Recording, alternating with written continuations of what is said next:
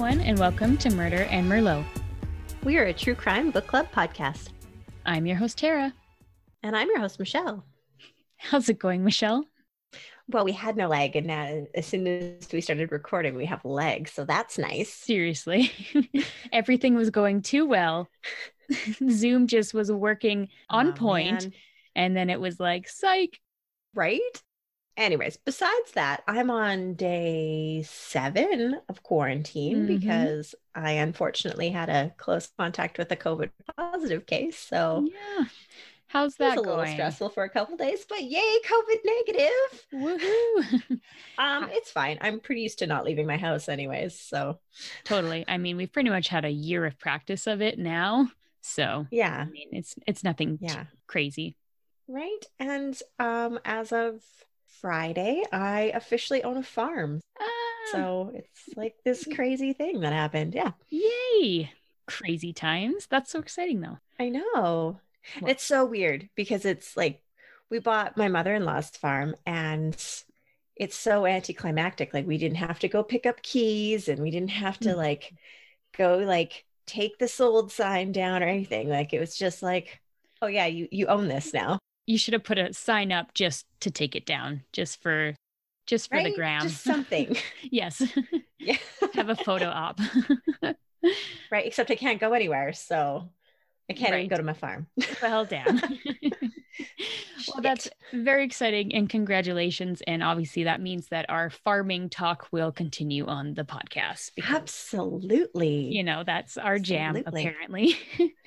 Totally. Murder and farming, like, why not? Sure. Excellent.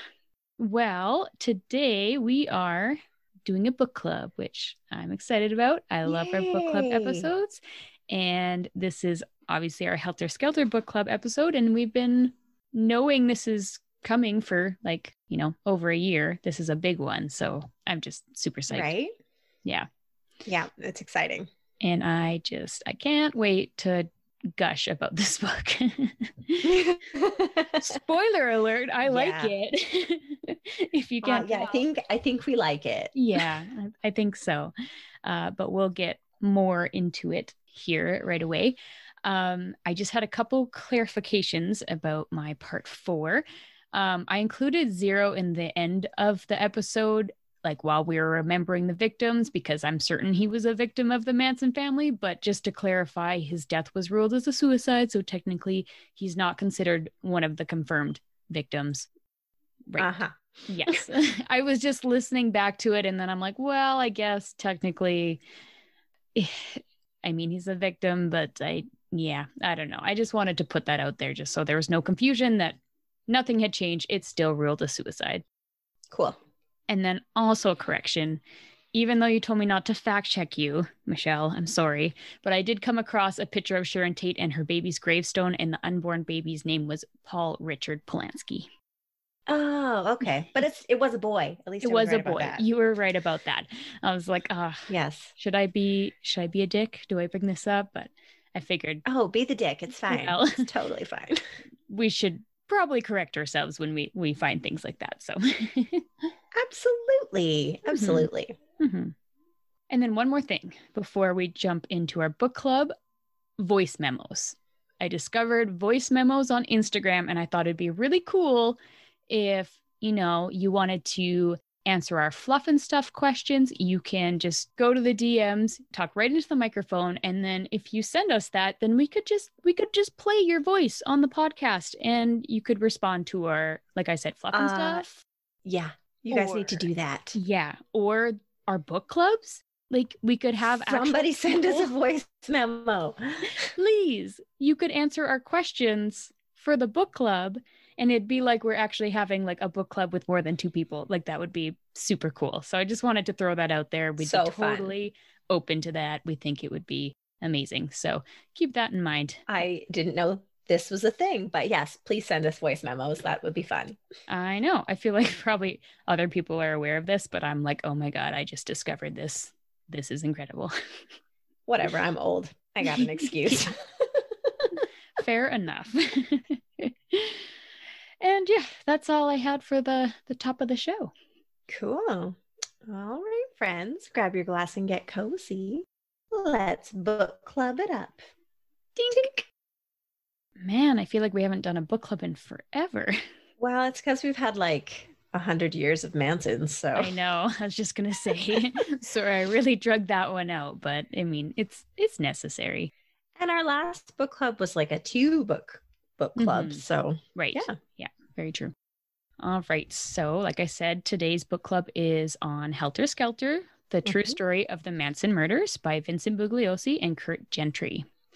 So, I will start by reading the synopsis, which is short and sweet.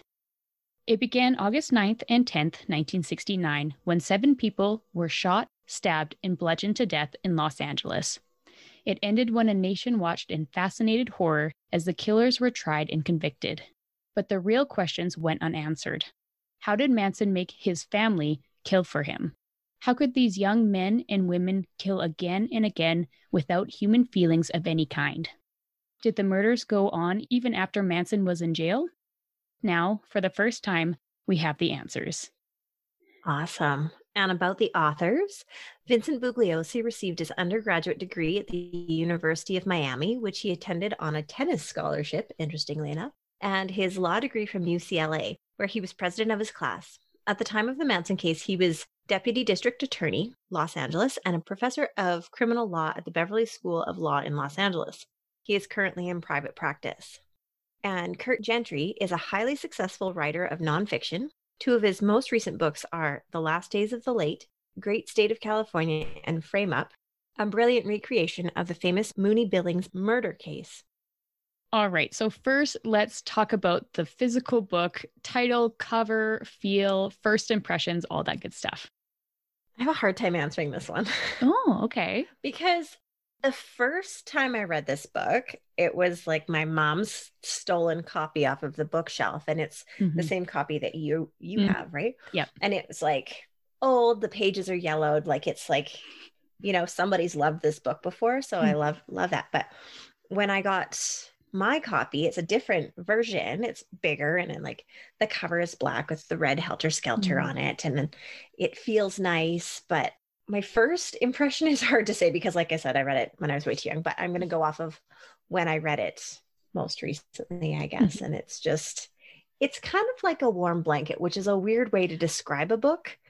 Absolutely. But it's like familiar, right? And it's comfortable, and I don't know, I just like it. That's amazing.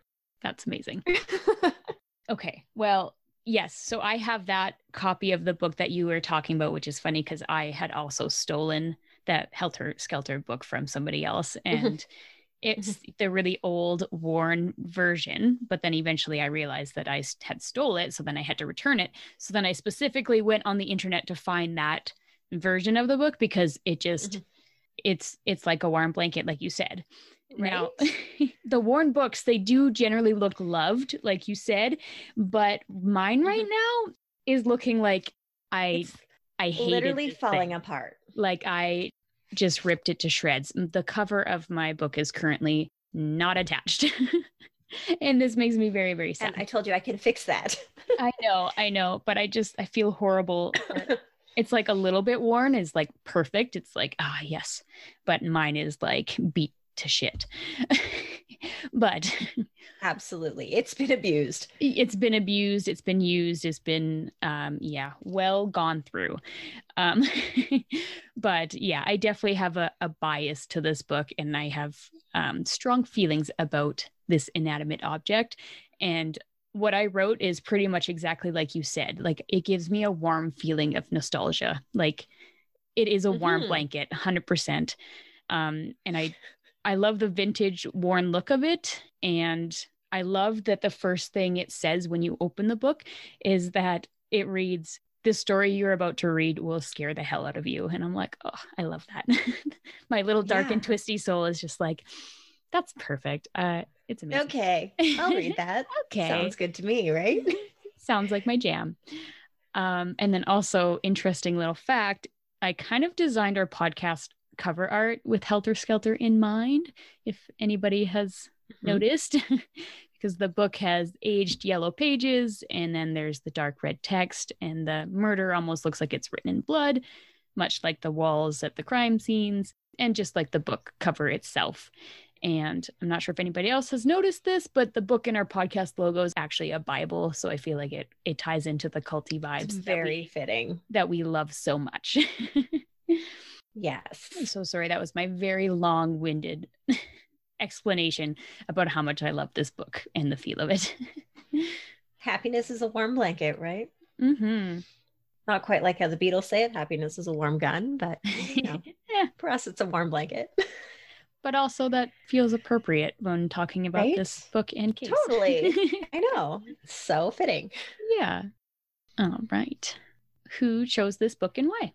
Well, Tara chose it this time. Mm-hmm. But funnily enough, my Google Photos memories just popped up that 2 years ago, we were reading this book together for the first time.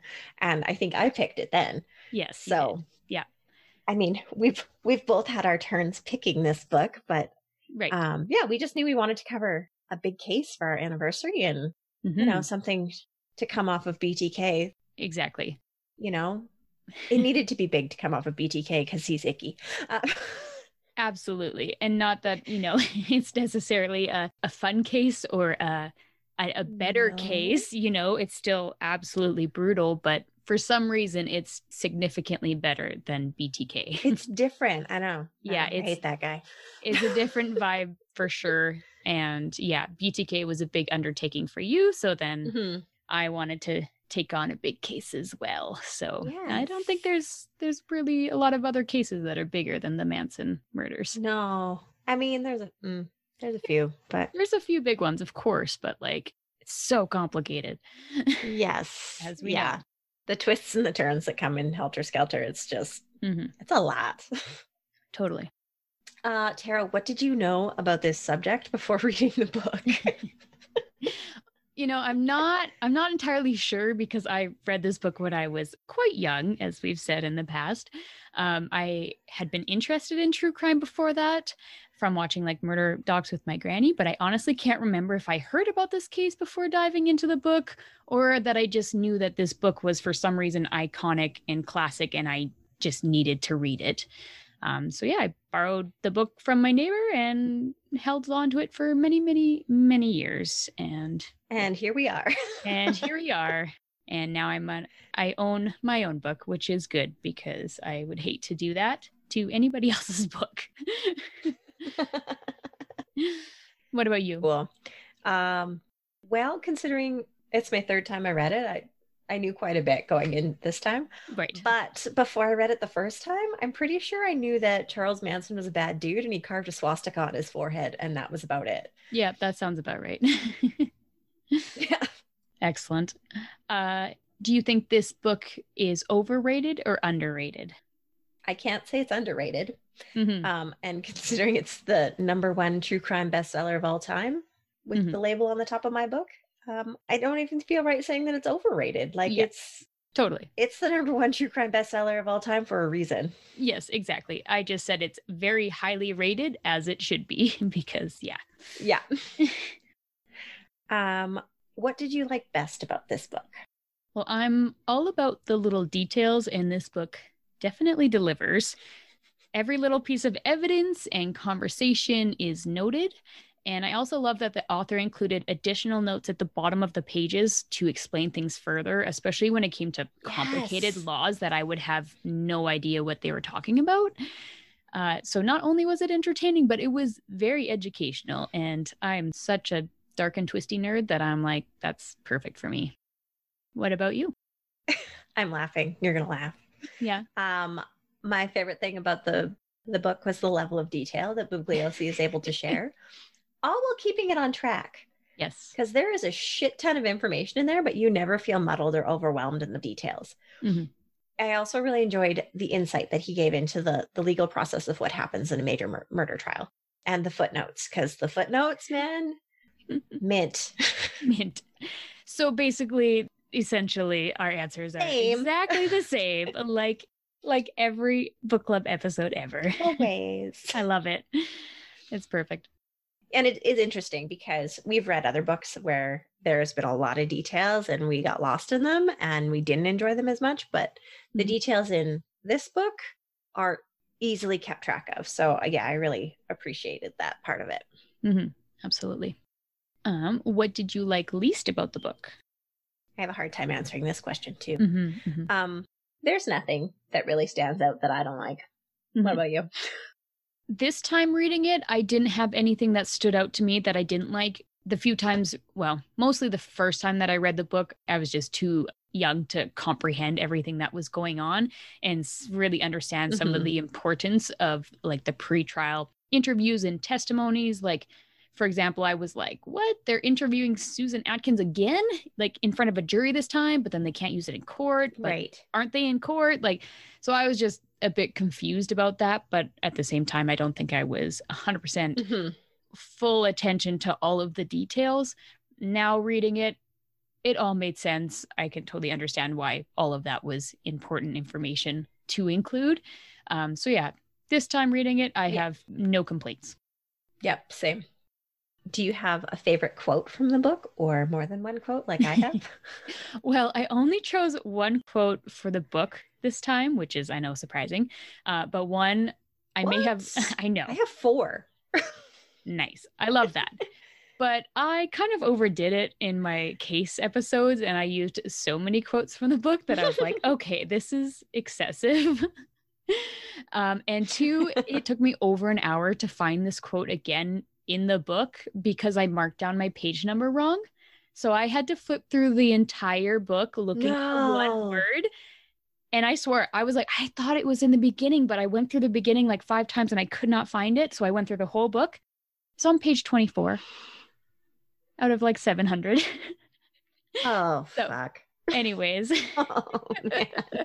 it was brutal. So that's why I only have one quote.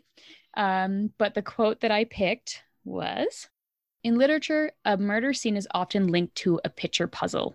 If one is patient and keeps trying, eventually all the pieces will fit into place. Veteran policemen know otherwise. A much better analogy would be 2 picture puzzles, or 3, or more, no one of which in itself is complete. Even after a solution emerges, if one does, there will be leftover pieces, evidence that just doesn't fit, and some pieces will always be missing. And I just feel like that describes the Manson murder story just so well. So well. There's so much going on. Perfectly. I actually got goosebumps while you said that. Perfect. I love that. But there's so many murders. There's so many murderers. Like there's so much just happening in the world that it's like, there's like 10 puzzles going on here. And there's all kinds of pieces missing. Some are like broken half. Some are like under the couch. It's ridiculous. I do have a bonus quote though. It's not from the book, but it's from Charles Manson.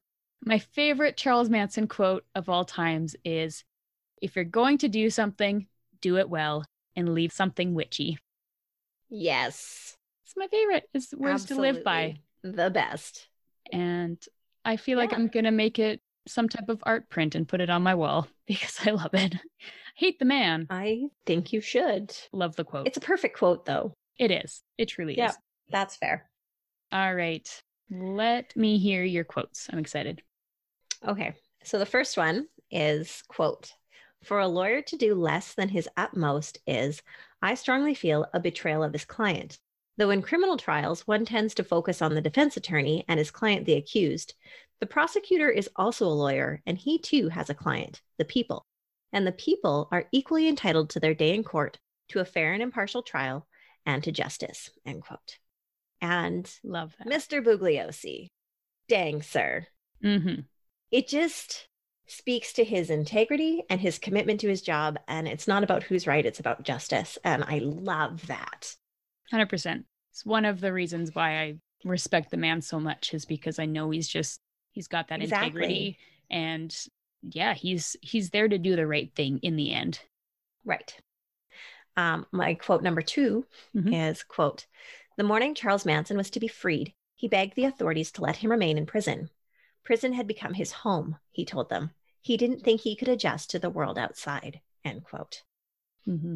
He literally asked to be kept locked up, and they let him out, and then he created a murderous cult. He said, I will not do well out there. Please keep me locked up. And they didn't listen. I know. That's one that's always stuck with me as well. And immediately he, right out of prison, he just started the cult. And within a couple of years, all of this happened. Like, he worked quickly. Exactly. It's insane. I feel like if you have an inmate being like, please don't let me out because I'm going to do bad things, you should probably keep them where they are. Yes. And if you can't, then you need to keep a close eye on them. But I'm pretty sure in the book they talked about the parole officer, and he just like, oh, his parole officer was shit. He's like, well, I don't know what he's doing. Like, but you're supposed to be. Supposed to keep tabs on him? Yeah. What? That's not in my job description, is it? I've never read it, actually. Yeah, really? And then another one is when Vincent Bugliosi is talking to Charlie.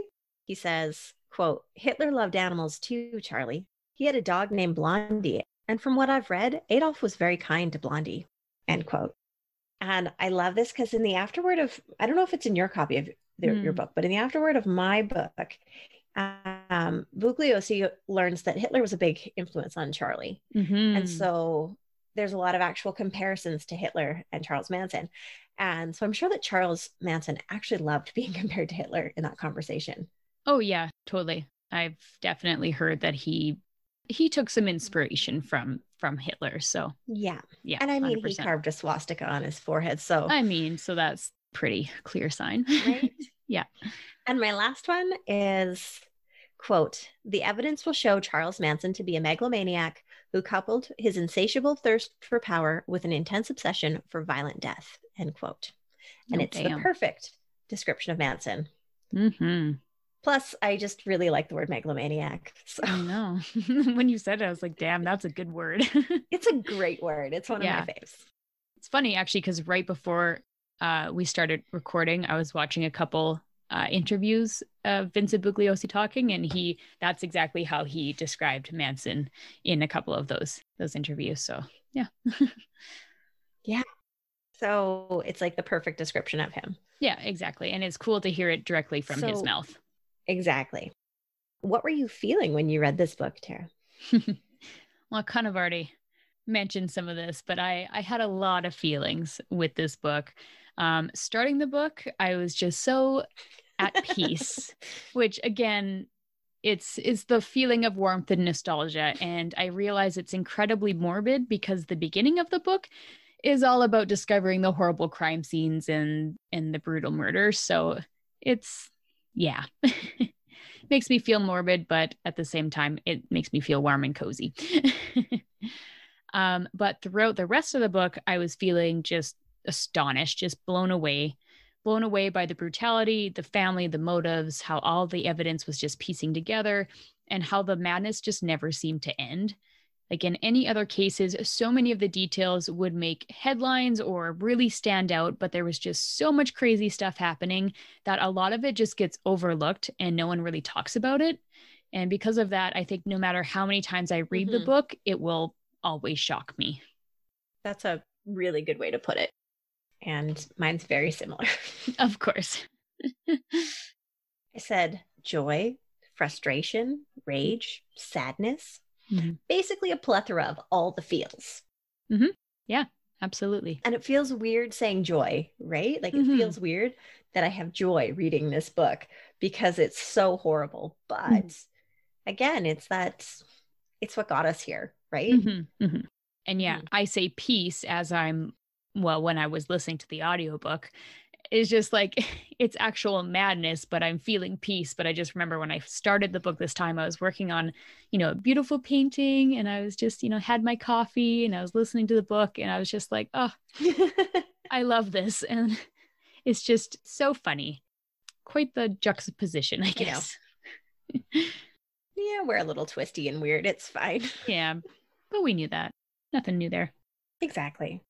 All right. I'm excited about this question. What were your favorite pictures included in the book and why? Ooh. So there's a page that has multiple different pictures of Manson, Mm. and he looks different in each picture. Hmm. And it really captures his ability to change his appearance to suit his motives. And I felt like it's really profound just to see all of the different faces of Charles Manson, Hmm. which is one of my favorites. The picture of Vincent Bugliosi after the jury returned the guilty verdicts for all the defendants, you can literally see the relief in his face that he had done his job well. And I love that you can see that. He's like, holy shit, I did it. Right. Yeah. Finally. And finally. Hmm. And the picture that gets me in the feels the most, honestly, it's not the crime scene photos, which you would think that those ones would hit me in the feels, Hmm. but it's the picture of Stephen Parent at his prom. He's like Oh, this dorky no. 18-year-old high school kid with his pretty date, and he just has so much life to live, and it kills me. It absolutely guts me that he's just like Absolutely. this sweet kid that was in the wrong place at the wrong time. 100%. I know we've said it so many times, but it kills us. And to know that he was such a good kid, obviously wrong place at the wrong time, like you said, he had a loving family. He was working two jobs because he was getting himself into college in the next couple months. Like so much life to be had. So much life. Yeah. Yes. Ow. What about you? What were your favorites? Oh, well, now I'm just feeling sad. I um, know, but it gets like I was I looking back through know. them and I was like, oh man, Yeah, I'm a kid. I know. I also said the many faces of Manson. Squeaky often Hmm. described him as a changeling because every time she saw him, he seemed to be different. And I truly believe Hmm. that. And not only pictures, but if you watch interviews, like he'll be a different person every couple minutes or whenever he wants, he'll just change. So it's very interesting. To suit his needs. Yeah, it's 100%. fascinating. Yeah. And depending on who he's talking to and what he wants, he will be a different person. The next one, I'm surprised you didn't Exactly. say, but the tiny cupboard. Mm. I love the tiny cupboard, but I knew you were going to say Yeah. it. Fair enough. Fair enough. But it's so tiny. It's ridiculous. Next one. Sorry, there's a lot of pictures to choose from because there's 64 pages of pictures, and most pages had a lot of pictures on each. So there's a lot of pictures. Right. The newspaper cover that reads Man of the Year, Charles Manson. And this was from an underground counterculture newspaper called Tuesday's Child. And I just like this picture because it's just so absurd. And in the top right corner, it reads, Do it, page 3, oily orgy, beanery, eat in. And so I'm like, wow, that obviously they're a classy and credible news source. Like, wow. Absolutely credible. So credible. He must And be a so great many guy. questions about that. I know. I'm like, were Must those be like awesome. all different articles or are those all the same article? Because what is going on there? Right? The morning news person in me wants that to be all one title. 100%. 100%. I really maybe I'll try to go down that rabbit hole and see if I can find a copy. They're probably pretty expensive on eBay Right? though, I feel. I feel like people would be selling Amazing. that copy of that newspaper for I'm quite guessing. a bit. Damn it. We don't have it in the budget. Oh, like probably like $10,000. Damn it, is just out of our price range. Shit. Yeah, that's too bad. And finally, the last picture, which is the tiny, straggly little Manson on his way to death row. It just makes me happy. Yes. He looks so wee. I know. He's so teeny, It's just just like, like and he's like kind of tiny. hunched down with his head down, like, yeah, man, you were defeated. Damn it. Yep, Yep. I love it. It's a good one. Hmm. What did you think about the book's length? Would you have shortened it or added to it? Well, it is the longest book that we have ever read. The audiobook is 26 and a half True. hours long, which is crazy. Other books that we've read have been between 8 hours to 19 hours. So yeah, it's a lot, but I think the first few times I read the book, I thought it was too long because I didn't quite understand everything that was happening. But now again, after having a better understanding on how the court system works and everything like that, I can see why all the information and testimonies were included and were necessary. So I think it was appropriate. I think it had all the details that were needed. So I didn't mind the length at all. Literally the same. I just said, it was long for sure, but it was necessary to be that long. So yeah, I wouldn't have changed a thing. It's extra long when you're looking for one freaking word out of 700 pages for a specific quote. Right? Then it feels too long, but that's it. Yes. Yes. That's just book club problems. It is. Nobody else has those problems, just me. Love it. If you could hear the story from someone else's perspective, whose would you want to hear? George Spahns. Ah, great. Imagine the shit that dude saw. Well, heard. Imagine the shit that he saw. Heard, saw, whatever, But still. He was blind. For whatever reason, when I read it, I thought he was deaf. But yes. I'm sure he heard a lot. Yes. I'm sure he heard so much. And he's like, oh, yeah. I'm just going to keep doing life like this and not question it. Yeah. Don't mind me. See no evil, hear no evil. Yeah. Right? Yeah. Yeah. Right. I mean, I would love to hear Charles's side of the story, but I wouldn't trust that he was telling the truth. Oh, so no. I'm sticking with George Spahn. Oh, man, Charlie. He's quite the storyteller. Like, I tell you. He is. Yes. That's what about you? Fantastic. I just love that response because it didn't pop in my head like whatsoever, but I think that would be really interesting to hear. It would be so interesting. Yeah, especially with Squeaky as like his person. Yeah. And I feel like she can't keep her mouth shut, so. Oh, hell no, I don't think so. She would have all the deets. Yep, he would know everything. Yeah. The perspective of a family member is what I would like to hear, and what I actually did get to hear from Diane Lake's book, A Member of the Family. And I'm going to go off a little bit. I'm going to tell you all about it because I really loved this book. And I know I've mentioned the book a few times. I used it as one of my sources for writing the case episodes, but I highly, highly recommend it. I think some people still have doubt about Charles Manson being behind the murders or just being a bad guy in general, but I think it's undeniable after reading her book. He was truly an evil man. He beat and raped her. He pimped her out to disgusting men when she was only 13 years old. And he gave, I know, this poor woman, and he gave lessons to the girls on how to kill, literally. And not only was there the creepy crawls, which, by the way, she explained, was to train them to overcome their fears and to learn to be silent and undetectable, but they, of course, had buck knives on them. And Charlie supplied all the girls with their own knives and gathered them together in some sort of weird jazzercise group, and then he had them go through an exercise. He told them to start in the chest and lift up. Thrust, jab, lift. Thrust, jab, lift. They needed to know this. Oh my God. In case they were ever in a kill or be killed situation. Like, so anybody that thinks that he didn't have anything to do with these murders, he literally taught his family how to murder. And a quote from the book that just says it all. When looking at the autopsy reports, it was chilling. To me, it left Charlie's fingerprints on the crime, almost as if he had been at the scene. Patterns of how the victims were stabbed matched Charlie's instructions. Jab, thrust, pull up. Isn't that, whoa, crazy.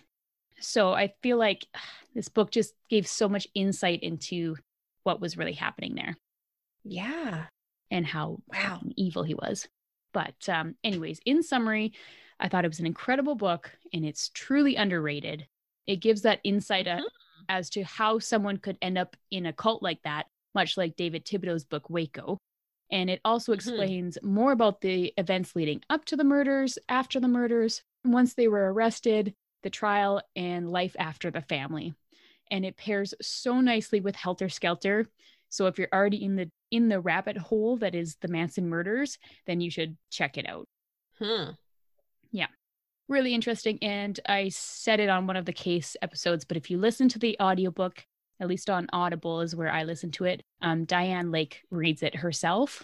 And it just, oh, wow. It really gets to me, especially like talking about her childhood and the things that happened to her. Just, it just really hurts so much more because it's the actual person describing it. So, yeah. So really, really good. Sorry, my cat just scared the shit out of me. All of a sudden, something in my sock container just was like moving, and it was my cat. So it's fine. He's never slept there before. That's fine. Nice. My first thought was gremlins. I don't know why, but maybe. Like, holy shit, something's moving in my socks. Okay, never mind. It's just my cat. Fun times. Oh, cool. Yeah. Yeah. Okay. What song does this book make you think of, Tara? Oh, this yeah. is my favorite question always. I know. And just one song, right? Yeah, right. I do not just have one. No. Even though that sounded like donut. Do not. I really want powdered donuts right now. I've been wanting donuts for days. So it's because I'm stuck at home and I can't go anywhere. Well, okay. I need to stop thinking about donuts because now my mind is somewhere else. I was like, I will find them. I will bring them to you. We will enjoy them together. And then I'm like, wait, focus. We are recording a podcast. Oh my God. Amazing. Anyways. So yes, this question. Best question ever. I think this is going to be a great playlist. Just saying. So I'm sure we're going to have some overlap here. The obvious ones here being, of course, Helter Skelter, Piggies, Blackbird, and Revolution 9 by the Beatles. Basically, we could just include the entire White Album here, but those are the main songs that Manson focused on. And I will also add I Want to Hold Your Hand to the Beatles list because that was Diane Lake's favorite song and it helped her get through really tough times. Oh, and I love that song. I do too. But it also reminds me of the movie Walk Hard in the part that they say, you know who's got hands? The devil. And he uses them for holding. That is like one of my favorite movies. And I hope people know what I'm talking about right now. Love it. Yes. Amazing. Thank you. Next, I have Revolution Blues by Neil Young. During Manson's attempt to become famous, he crossed paths with Neil Young a few times, and they would even jam together. Neil was one of the only people that gave him any time of day and thought he had some potential. He later went on to write Revolution Blues, which was inspired by Manson. Love that. Glad to See You Go by Ramones. Do you have that one? No, I like that though. Okay. This song is basically about wanting to kill his girlfriend and getting the glory like Charles Manson. So, it's pretty suiting. Yeah. Kind of messed up, but it's very suiting. A little weird, yeah. For this playlist. Bloodbath in Paradise by Ozzy. The song is clearly written about the Manson murders. The opening lyrics are, "You're coming home, there's blood on the walls, and the family made house calls. If you're alone, then watch what you do, because Charlie and the family might get you." And yeah, he also mentions Helter Skelter a few times in the song, so obviously it's very appropriate. And, very, yes. Yeah. And speaking of Ozzy, I need to give a TikTok account a shout out, which is at Hail Ozzy. Anybody on TikTok that is a fan of Ozzy like we are, you should go check it out because it's just hilarious clips of the Osbournes. Like, it's just fantastic. They're the best. It's just Ozzy mumbling about nonsense, and usually Sharon is just like, "Oh yeah, yeah, sweetie," and like just going along with it. And it's just love it. It's my favorite thing on TikTok, so I wanted to give them a shout out. Fantastic. Yes. A couple more. Look at Your Game Girl, Guns N' Roses. This song was actually written by Manson and apparently was played at his funeral. And I'm not going to lie, and it pains me to say this, but I actually liked Manson's version better. You can find it on YouTube. Interesting. It's actually good. And I don't want to give him any credit. I want to, he's a shit human being, but actually a good song. And no. I liked it better than Guns N' Roses version. And then another song written by Manson and apparently was played at his funeral as well. I don't know if that's true. I just read it in an article. That's what I'm going with. But the Beach Boys song, Never Learn Not to Die. Dennis Wilson sang this song, written by Manson, although Charlie had named it Cease to Exist, and he was not thrilled that Dennis had stolen it from him. Oh. Dennis kicked him out of his house and stole his song? Yeah, after they friggin' moved 50 people into his house and stole a bunch of shit from him. I'm pretty sure he was owed that song. I think so. And then my last two songs don't refer to the Manson family directly, but they kept playing in my head while reading Helter Skelter. First was House of the Rising Sun by The Animals, which that song, it gives me goosebumps. Like, love it. I love it. And it makes me think of Slaughterhouse of the Rising Sun, that weird, creepy movie. Don't know if you ever watched it, but there was creepy hippies driving around the desert in dune buggies, and there was a murder house. And I haven't watched the whole movie because we started watching it when I was really young and we're like, this is fucked up. So we stopped watching it, but it always gave me a Manson family vibe. So that's what that makes me think of. Yeah. And then my last song is Signs by Tesla because, long-haired freaky people. Need not apply. Exactly. And I love it. I love it so much. When I think of hippies, that is a song that comes to my mind and it just plays on repeat. That's fantastic. Yeah. So I had a couple of the same ones. I had the same Aussie one as you. Okay. And obviously like Helter Skelter and all of the Beatles ones. So I won't go into crazy detail, but I have others that just like have reasons for them all, of course. Okay. But, okay. So the song Turn, Turn, Turn by the Byrds has like crazy hippie vibes. And on my Spotify, for whatever reason, I don't know if it's because I have Spotify Family with my dad, but it keeps coming up on there while I was reading Helter Skelter. So I was just like, it's become like a song for Helter Skelter and it just fits so well. Totally. It has the vibe. It has the vibe, right? I have a couple different versions of Helter Skelter, actually. Okay. Helter Skelter by Motley Crue, because I'm a Crue head forever. Of course. But then I don't know if you ever saw the movie Across the Universe. No, I never did. I never watched it. Okay, it is fucked right up. Okay. But it's awesome. Okay. It's a musical based on Beatles songs. Right. And the character in the movie that sings Helter Skelter is named Sadie. Oh. And she has this like raspy, like Janis Joplin-y vibe to her, and I think it's fantastic. So nice. I will check it out. Writing it down. Yes. Yes. I put Crazy Train on here by Ozzy because that'd be a crazy train. Totally. Yep. I mean, really, they drove around in a black bus, but it might as well have been a crazy train. Right? Yeah. Exactly. Another hippie vibe one is Sunshine of My Love by Cream. Yeah. Because it's like the hippiest of vibes. I love it. Right? I'm just saying, I am so psyched for this playlist because I know it's gonna be so good. It's like really chill hippie vibes, but at the same time, there's that undertone of murder. So, it's kind of what I'm all about. Yeah. This one is super weird, but it's very fitting. Being for the Benefit of Mr. Kite by the Beatles. It is so fucking weird. And it's like right up their acid-filled alleys. Like it's perfect. Yeah.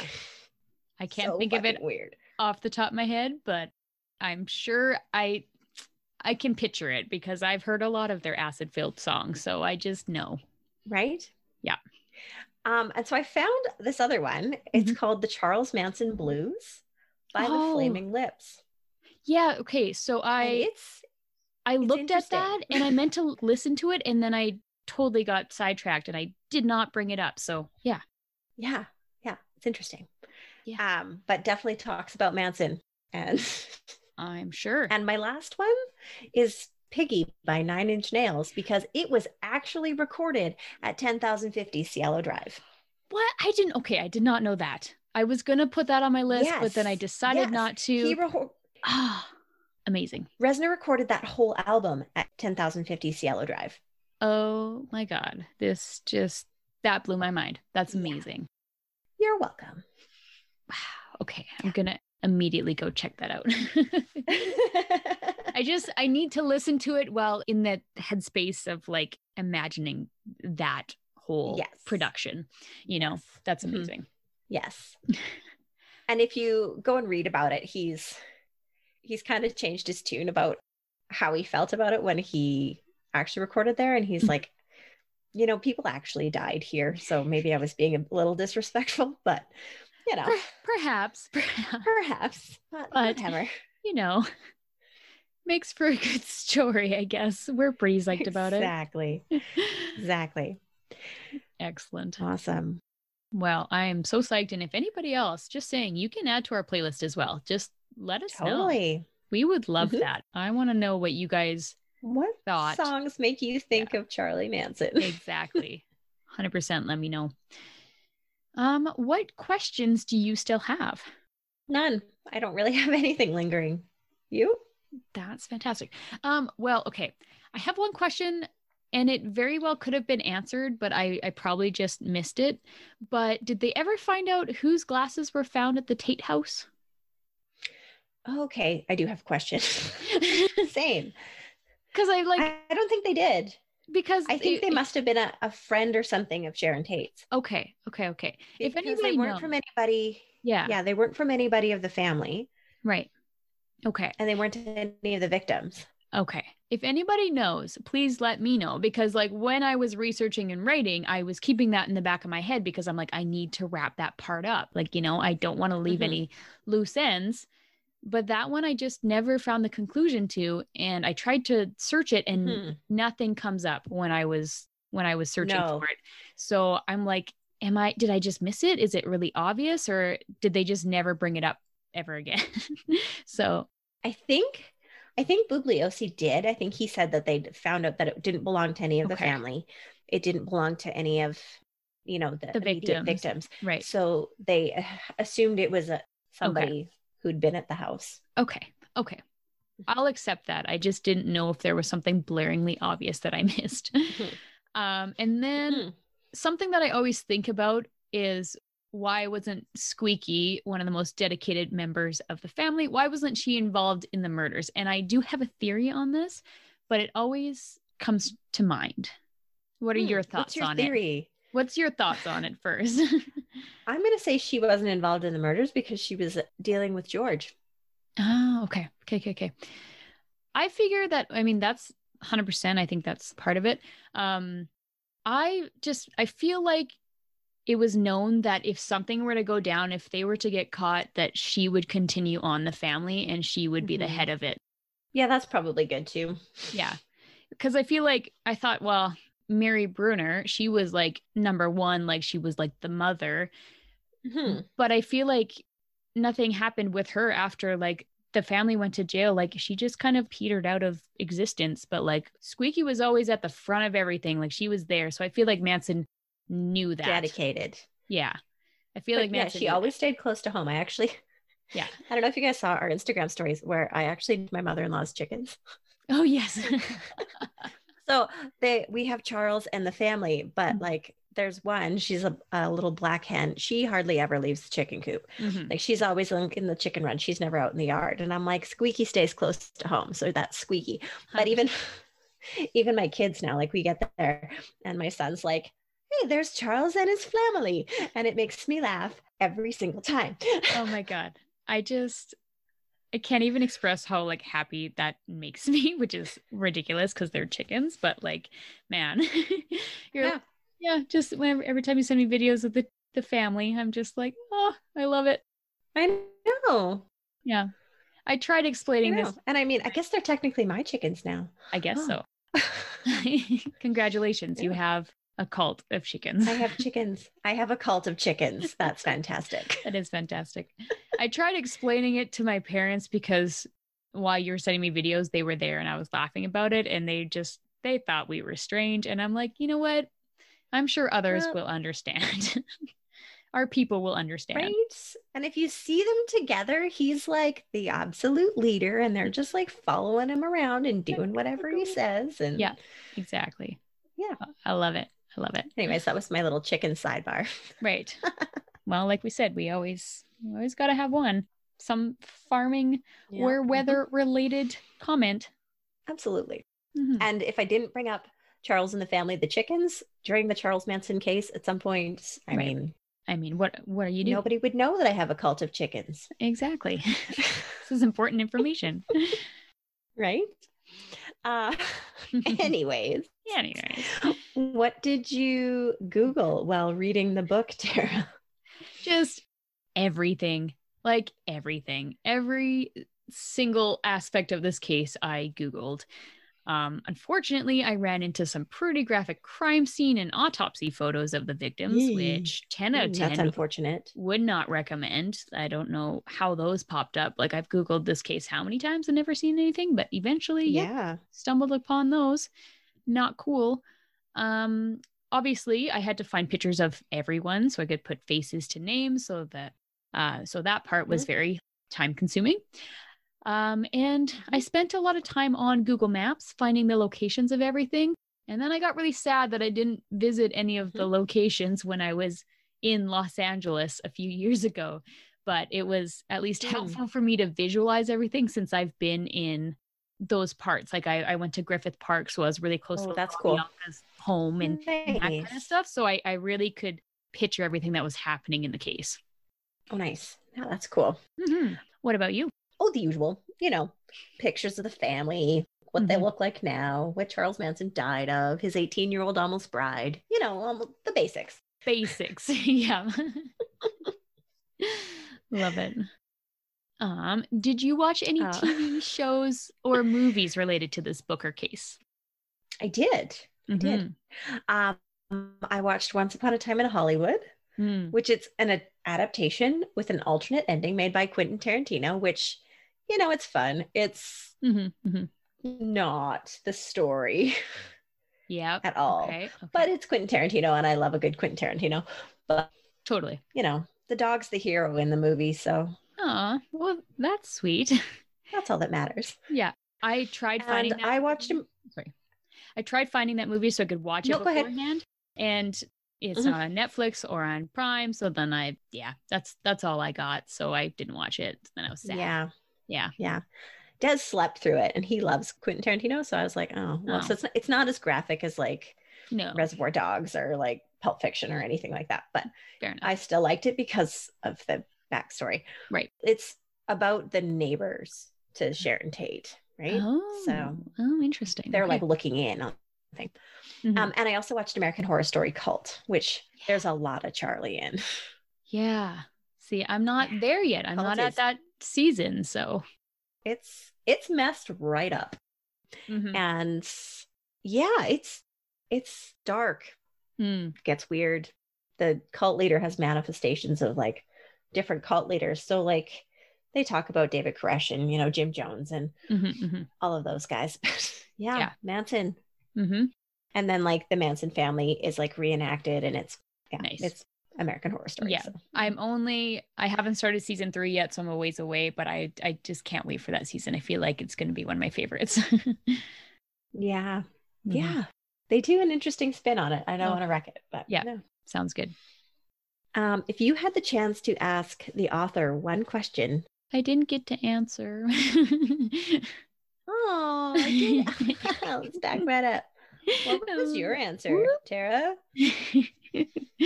I have long answers, so I'm like, this is important. Well, okay. So I watched some interviews and documentaries, which was great. I watched the Diane Sawyer documentary on Charles Manson and the family, and it included Charles Manson himself, Patricia Krenwinkel, and Leslie Van Houten. And it was incredible. I highly recommend it. It's all over YouTube. But it's fascinating to see them talk about the case themselves. It's incredible, like I said. And then I watched an interview of Susan Atkins from 1976 on fraternal affairs, which honestly just pissed me right off because she talked in her like soft and innocent voice and didn't take any responsibility for anything. Shut up. She said that she and Tex had done either coke or speed before the murder, so of course it was the drug's fault. And then she claimed that Tex killed every person in the Tate house, so then it was his fault. But then there was Charlie and his deprogramming, so then it was his fault. Like, grow up. You boasted about those murders. You are proud of what you did. You can't say you're a reformed Christian and that you've changed and that you're a better person if you can't admit any guilt. Yeah, fuck right off, Sadie. It just, oh, man. Oh, it made me mad. But yeah, sorry. That was my last crazy Sadie rant, I swear. I had to get one more in because she pisses me off. I also watched clips of interviews with Squeaky Fromme and Diane Lake, which was fascinating as clearly they had very different views and memories of Manson. Squeaky says that he was a great guy. He saved them all. He didn't order anyone to do anything, and she's still in love with him. And Diane talks about his dark side, the abuse, his pimping, all of that nasty stuff. So it was just a great contrast. Interesting. Yes. So those were great. I believe they were interviews from ABC News. So yeah, you can find them on YouTube as well. Mm-hmm. Sorry, this is a long list. No, that's okay. Go nuts. Manson Family Vacation on Netflix. I don't know if you've ever watched it, but it kept popping up on my timeline. So it's about a guy that was obsessed with the Manson family, and he took his brother to check out all the locations, and then he ended up meeting up with the remaining family members. And it turns out that he was actually Manson's son, and he had been conversing with Manson in prison. And it's crazy, but it was a good story. And of course it was fiction, but it was well done. And I could relate to aspects of it because obviously, like I was just saying, I would have loved to visit some of the locations, and that's what they were doing, like going to the gate, trying to like get into the properties to like look around. Nice. And yeah, it was pretty well done. I enjoyed it. And then I watched Rosemary's Baby, as it was directed by Roman Polanski, which is a classic horror that I hadn't seen before. You know, I've never seen it either. Yeah, well, it's on Amazon Prime. Love classic horror, but I've never seen that one. Amazon Prime. It was released in 1968, which was a year before the murders took place, and it's said to be a cursed film. And Sharon Tate was often on set and made an appearance in the background during one of the party scenes. So it adds to the creepy vibe. Eerie. Yeah.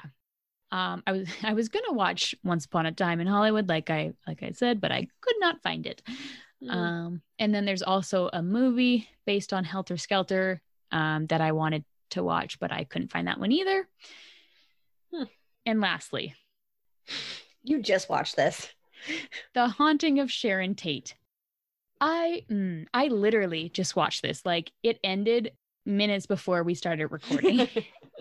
And I am not kidding when I say that I was walking around my house yelling about it. Like, yelling. I knew it was good because you sent me a Snapchat. So yeah. And thank goodness my husband wasn't home to witness that because I was freaking mad. And it's good that I don't have neighbors because they would think I'm crazy. So it pissed me off. Okay. I knew it'd be different, but it was really, it was so inaccurate. And so Hilary Duff plays Sharon Tate. And then I think, yes. And then Jay Sebring is played by the main dude in Mean Girls, like the one that the girls like. You know what I mean? Okay. Yeah. So anyways. So cast was a little bit like they didn't really suit the roles. And their attempt on like the 60s vibe was literally just putting a headband around Hilary Duff's head and calling it good. Like there was no 60 vibes. It it was a poor attempt. And I don't know, just everything about it. The Tate house was not quite it. Like I was like, is this supposed to be a farm? And then I was like, oh no, this is the Tate house. These look like barns. They don't look like the Tate house. Like it was pissing me off. Okay, there's so many. Yeah, I don't think I'll watch it. No, you have to watch it. You have to watch it and let me know. You have to. There and just so many inaccuracies, which makes me mad. Obviously, it's not 100% like based on the murders, but like also the murders are so crazy that you don't need to add a bunch of creative stuff to it.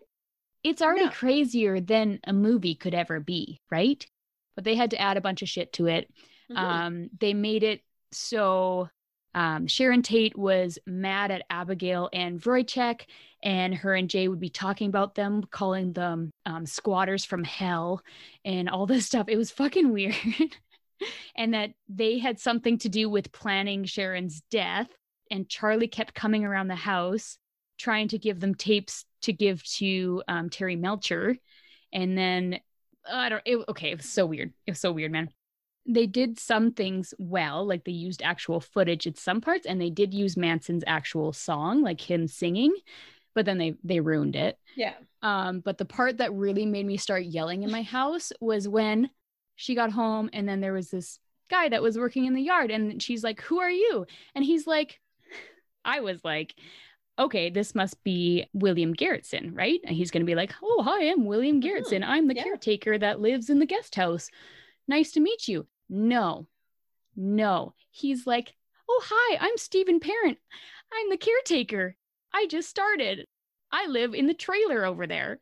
I would have turned it off. Honestly, I would have turned it off right there. Just started yelling, no. Like I couldn't stop yelling no. And I was so mad about it. So then Stephen Parent had this huge part in the movie. He was in their house, like fixing the tape player because it kept randomly turning on and playing Charlie's music. So then he was in there fixing it. And then during the murder scene, one of the murder scenes, there was multiple because some were dreams and some were not. But he started leaving to go get the cops because something was wrong. And then he ran into the Manson family. And then Sharon Tate ran out and jumped in his car with him. And then they started shooting at Sharon and Stephen in the car. And then there was a big chase and they ended up back in the house. How it went down. It was horrible. It was horrible. So it I don't know that I want to watch it, dude. Sounds bad. But it's so bad that you have to watch it. You have to watch it. So 7 days left of quarantine. I mean, the good thing is it's not like it's going to scare you. Like, no. So that's one thing. I was worried because I'm like, I was home alone this weekend and I'm like, oh boy, I should watch a scary movie by myself. But I just got pissed off about it. Okay. Well, I can definitely do that. And basically it ended up being alternate realities in the end. There was them getting murdered, and then there was a version where they murdered the family. So good. Yeah. So that's all I'll say about that. You go watch it and everybody else go watch it, and please tell me your thoughts. Interesting. Yeah. So sorry that was long, but I just had so many feels about this movie because I just got done watching it. So yeah. Yeah. Yeah. So fantastic. Back to now I'm going to ask you this question. Okay. If you had the chance to ask the author one question, what would it be? Or a person involved in the case? I would ask Vincent, did the fear of the Manson family coming after you ever wear off? Or did you always have that fear and anxiety in the back of your mind? I'm laughing because I asked the same damn thing. Did you? Oh, that's awesome. Like I said, how scared for your life were you throughout the trial and after? And was there a point where you stopped being afraid? Well, yeah, because there were so many family members and they were just out and about, including Squeaky. So, like, do you ever stop being afraid that this group of crazy psychos is going to kill you? Like, I feel like your family? They're not ones that just let things go.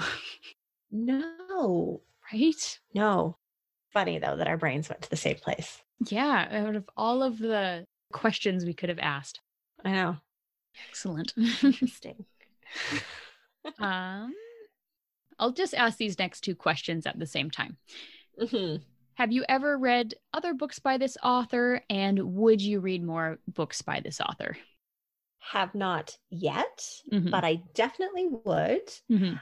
His book, Outrage, The 5 Reasons Why O.J. Simpson Got Away with Murder, is on my must-read list. Mhm. And also, my mom highly recommends Till Death Us Do Part, which Mm. is about the Palico Stockton trial. And I know absolutely nothing about it, but mom says it's a fantastic book. So It sounds so familiar, but I can't think of what happened. So sounds mom has interesting like to that me. old, like loved copy as well. So Yeah, so must be a mhm, good one.